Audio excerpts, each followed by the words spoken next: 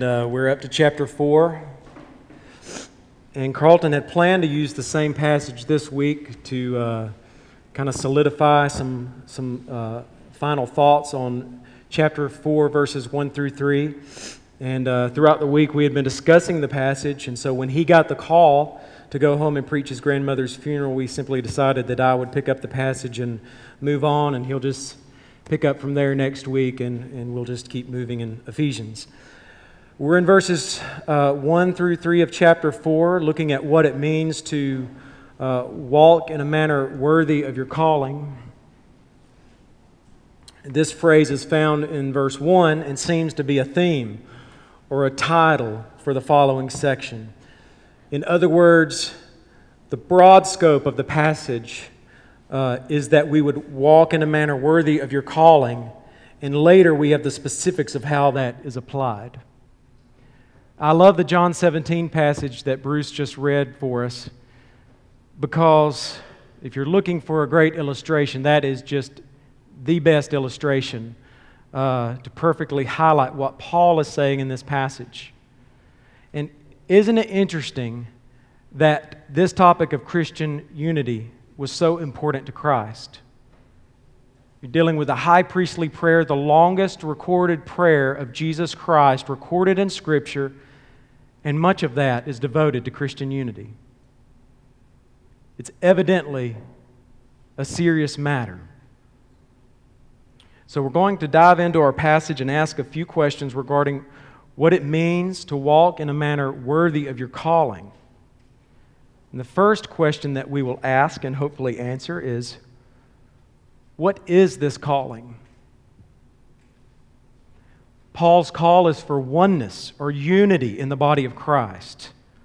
Paul says in our passage to walk in a manner worthy of the calling to which you have been called, with all humility and gentleness, with patience, bearing with one another in love, eager to maintain the unity of the Spirit in the bond of peace. And as we read earlier, Jesus prayed for oneness in His church. He said in His high priestly prayer in John 17, verse 11, praying to the Father, keep them in your name, those which you have given me, that they may be one, even as we are one. So, according to Jesus, He intends for us to be in unity. First of all, a couple of guiding principles here regarding our unity. We see that our unity exists only through Jesus Christ. Christian unity does not occur in any other context other than Jesus Christ. If it's outside of that realm, you really can't call it unity. A lot of people try to do that, but it's not possible. We are united in Him and Him alone. As believers, we do not check our doctrine and practice at the door for unity, for so-called unity. In fact, Scripture says exactly the opposite. Let's look at what Paul says in Romans 16, verse 17. I appeal to you, brothers, to watch out for those who cause divisions and create obstacles, listen here, contrary to the doctrine that you have been taught. Avoid them. So Christ is the basis for our unity. You may have friends that are not believers in Christ, but real friendships have gospel purposes. The Bible says that you cannot truly have unity with a lost person. Light and darkness don't go together. It's impossible. And this is revealed in what Jesus said when His mother and brothers wanted to speak with Him. We read about that in Matthew chapter 12, verses 46 through 50, where Matthew writes, while He was still speaking to the people, behold, His mother and His brothers stood outside asking to speak to Him. But He replied to the man who told Him, who is my mother and who are my brothers? And stretching out His hand toward His disciples, He said, here are my mother and my brothers. For whoever does the will of my Father in heaven is my brother and sister and mother. So we are united in Jesus Christ. Christian unity is based on the church's core beliefs that all believers share. These are the things that unite us. And I'm not going to give the exhaustive list of those core beliefs, but you know them. That our God is one God in three persons. That Jesus was fully God and fully man. That the Bible is without error, completely infallible. God's word to us, and the list goes on. So we are united around a core set of beliefs. But we're not only united around a core set of beliefs, but also those things work themselves out in godly practice. True Christian witness bears fruit. The Bible says that even the demons believe logically and tremble. True Christian witness bears fruit. In 1 Corinthians chapter 5, verses 11 through 13, Paul says, not to associate with anyone who bears the name of brother if he is guilty of sexual immorality or greed or is an idolater, reveler, drunkard, or swindler, not even to eat with such a one. Purge the evil person from among you. So we are not only united around a core set of beliefs, but also the godly practices that proceed from them. Our second principle, our unity is an already but not yet matter. Notice how Paul puts this in verse 3. He says, eager to what?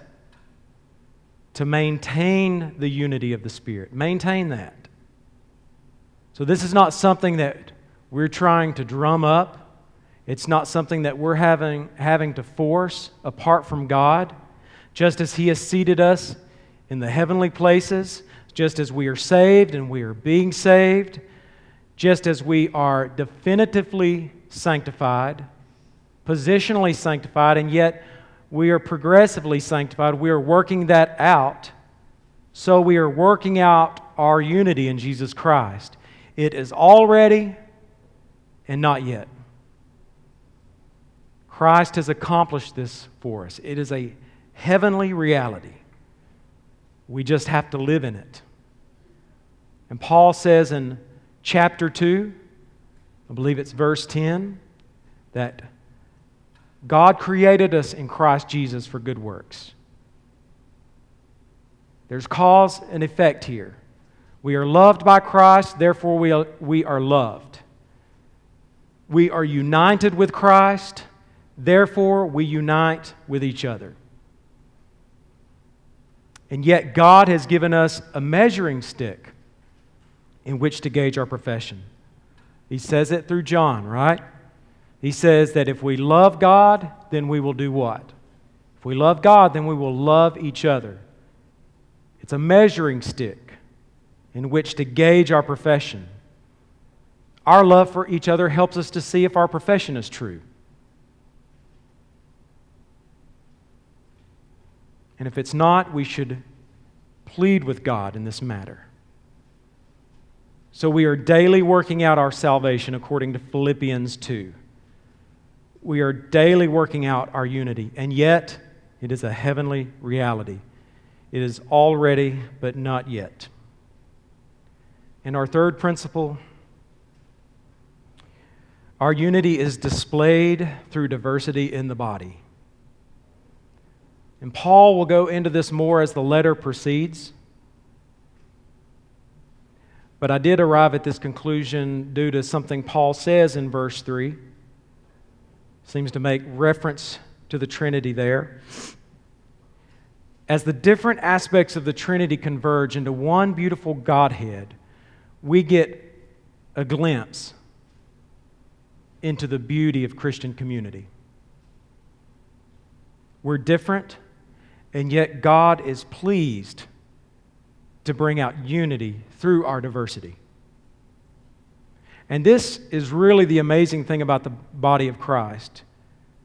We downgrade the local church with all of its problems, but when you think about it, it's really amazing to the degree that the church is able to not only continue, but able to thrive. And still continues to impact the world. How else could any institution thrive for so long, a place where utterly sinful men and women are involved, except for God calls it to happen? How is that possible?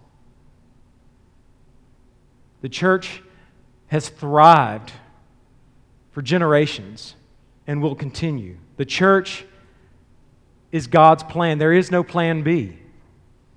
The church is His plan for moving the gospel forward. With all of its problems, it's amazing that the church continues to do this, gaining ground, growing. So let's not downgrade the church. Christ will sustain His people. He will unify His church. He will build His church, and the gates of hell will not prevail against it. In our talk about unity and diversity, we can look at the Trinity.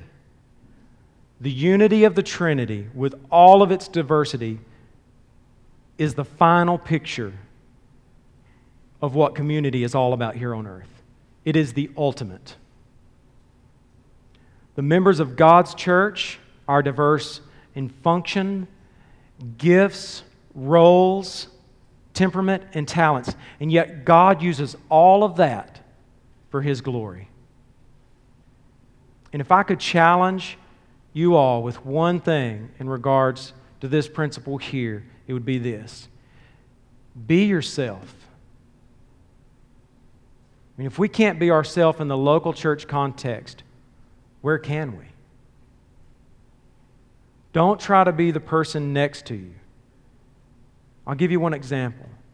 Here at Grace Fellowship, we have a lot of prophets and teachers, right? Teaching is a very important aspect of Grace Fellowship. But you know what? There are some evangelists here. And I just think it's a shame for you not to be yourself and to live out your gifting in God's church and challenge us in that way. We need you to simply be yourself and challenge us with what you bring to the table. So the first question was, what is our calling? The second question we have to answer is, why do we have this calling? Paul issues this call so that we can display the unity of the Godhead through relationships in His local church. We made mention of this a second ago, but we need to take this thought further. Our first principle is this: our unity is achieved by functioning in our God-given giftings and roles. Paul says in verse 3, eager to maintain the unity of the Spirit. Now, I believe this unity of the Spirit is the unity of the Godhead. We are unified because God is unified. Like the Trinity, we function according to our gifting and our roles, and this is what we see in the Trinity. And this is what we've been learning over the past few weeks in our corporate confessions and carried further today in our corporate affirmation. And we can understand this from the Trinity. The roles and functions are like that of the Trinity. Look at it. The Spirit isn't trying to be the Son. The Son isn't trying to be the Father. There's equality in the Trinity and yet diversity. They have their roles and functions, and thus unity exists. You know, when we don't understand this, when we don't understand God, we can really fall into false teaching. And this issue here really highlights some of the bad doctrine that we receive through some bad systems of theology. Because if we understand the Trinity, we understand that the Spirit's role is not to bring attention to Himself. The Spirit's role is to point to Christ. And these roles are lasting. They are everlasting. They are not temporal. but eternal. And the second principle is this. I love this. This fires me up. Our unity evangelizes the world. I think it's implied in the text. When the world sees a church that's unified in belief, both in their creed and in their practice, in their purpose, in their love for each other, it promotes the gospel.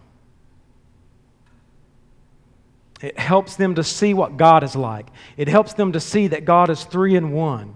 It helps them to see the self-giving love of the Trinity. It helps them to see that God loves Himself passionately and calls us into that relationship. It helps them to see His persevering love, an all-consuming passion for His own glory. Our unity lifts Him high. And all of this is modeled in the church. When they see that, they see God. And if we thought about this seriously, it would radically change everything in the church. If we really thought about the fact that, hey, the way I interact with you guys and the way that I respond to you guys, if I really thought about the fact that that affects how people see God, things would be totally different. If we thought about it that way, it would change everything. Our third principle is this, that our unity is achieved through the cross or because of God's covenant love.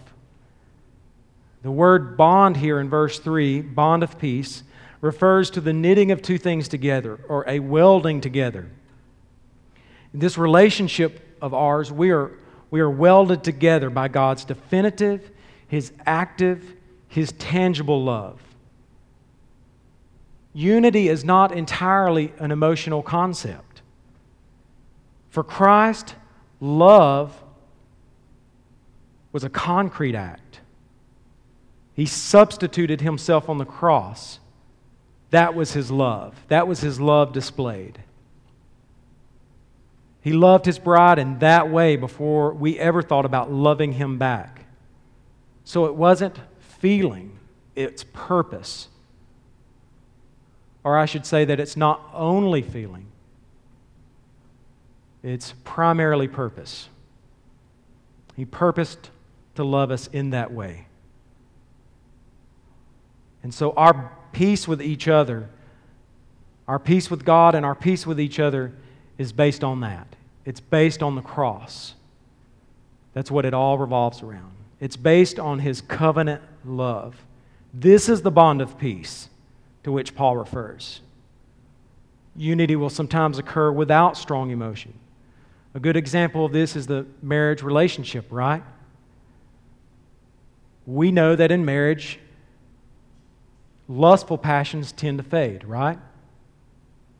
However, what tends to replace those passions is the real substance. That's what true biblical love is. Love is displayed in serving. Love is displayed in keeping covenant. This is what Christ did. People evidently misunderstand this because of the things they say. Like when they say they don't love their spouse anymore. The truth is, a person who says that they fell out of love never understood what love is to begin with. Biblical love is covenantal love. It isn't defined in purely emotional terms.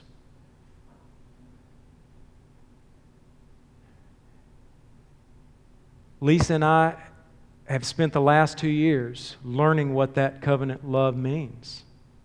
Learning what our vows really mean when we say, in sickness and in health.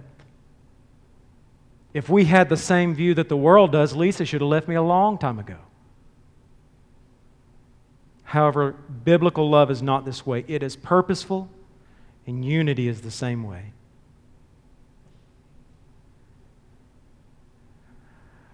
Our third and final question is this: how do we live out this calling? Paul says that it is by bearing with one another. He says in verse 2, with all humility and gentleness, with patience, bearing with one another in love.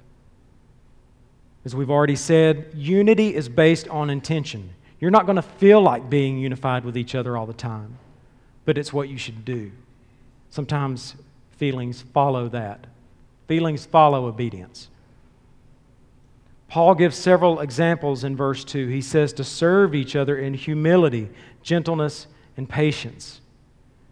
In regards to humility, don't be arrogant.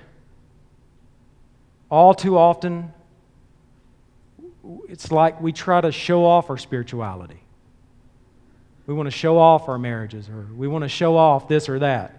Don't try to show off your spirituality. Serve each other. And don't confuse humility with being shy. Humility and shyness is not the same thing. In fact, refusing to push against your shyness could be a pride issue. Because it says, I'm not willing to be transparent. I'm not willing to open up to let people see who I really am. I'm going to hide that off. I'm going to compartmentalize that. Humility means going out on a limb. It means serving. Carlton said that last week. It means serving, no matter how ridiculous you look. Push against that today when you leave and you're afraid to talk to someone you haven't met. Do it anyway, even if you feel ridiculous. Get into each other's lives. Be humble. We need to follow Christ's example of humility in that He gave up His exalted position in heaven to come to earth. And don't be mistaken, that's the only way that He emptied Himself. He didn't empty Himself of any attributes. He emptied Himself of His exalted position in heaven. It was His. He deserved that position. It was His right as God the Son, and yet He emptied Himself of that. In regards to gentleness, don't be harsh with one another. Be gentle. Even when you rebuke, you can and should be gentle.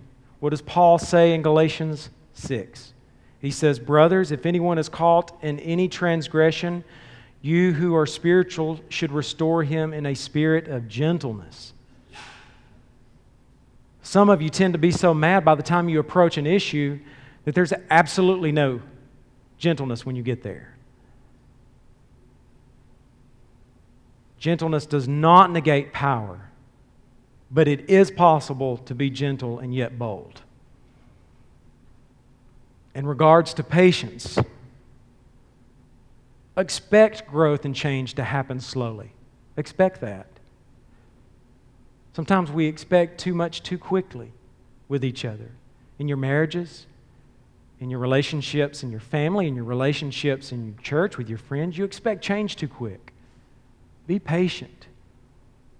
Be willing to wait and for God to move in someone's life. Change will happen over time. Don't write each other off. Change will either happen with you, the other person, or both of you. Take your time and allow God to change attitudes and habits. And in closing, I want to look at a few hindrances that came to my mind pretty quickly in regard to attaining Christian unity. And this is in no way meant to be exhaustive, but I have a few things here. Hindrances to unity. Number one, Christian unity is hindered when one person or both does not have the Spirit. This seems so obvious, but it cannot be overlooked that the Scripture warns us to avoid those who continually cause division, who habitually do that. We read a passage a while ago in Romans that stated this at the beginning of the message. Number two, Christian unity is hindered when we are trying to live according to someone else's roles or gifts. Paul addresses this several places, but one passage is Romans 12, verses 3 through 5, where he says, "For by the grace given to me, I say to everyone among you not to think of himself more highly than he ought to think, but to think with sober judgment, each according to the measure of faith that God has assigned him. For as in one body we have many members, and the members do not all have the same function, so we, though many, are one body in Christ and individually members one of another. And so this is not to say that we shouldn't seek to grow in giftedness, but that we're not to be consumed with being someone else and forsaking how God has primarily gifted us. Aaron made mention to that earlier in the roles between men and women.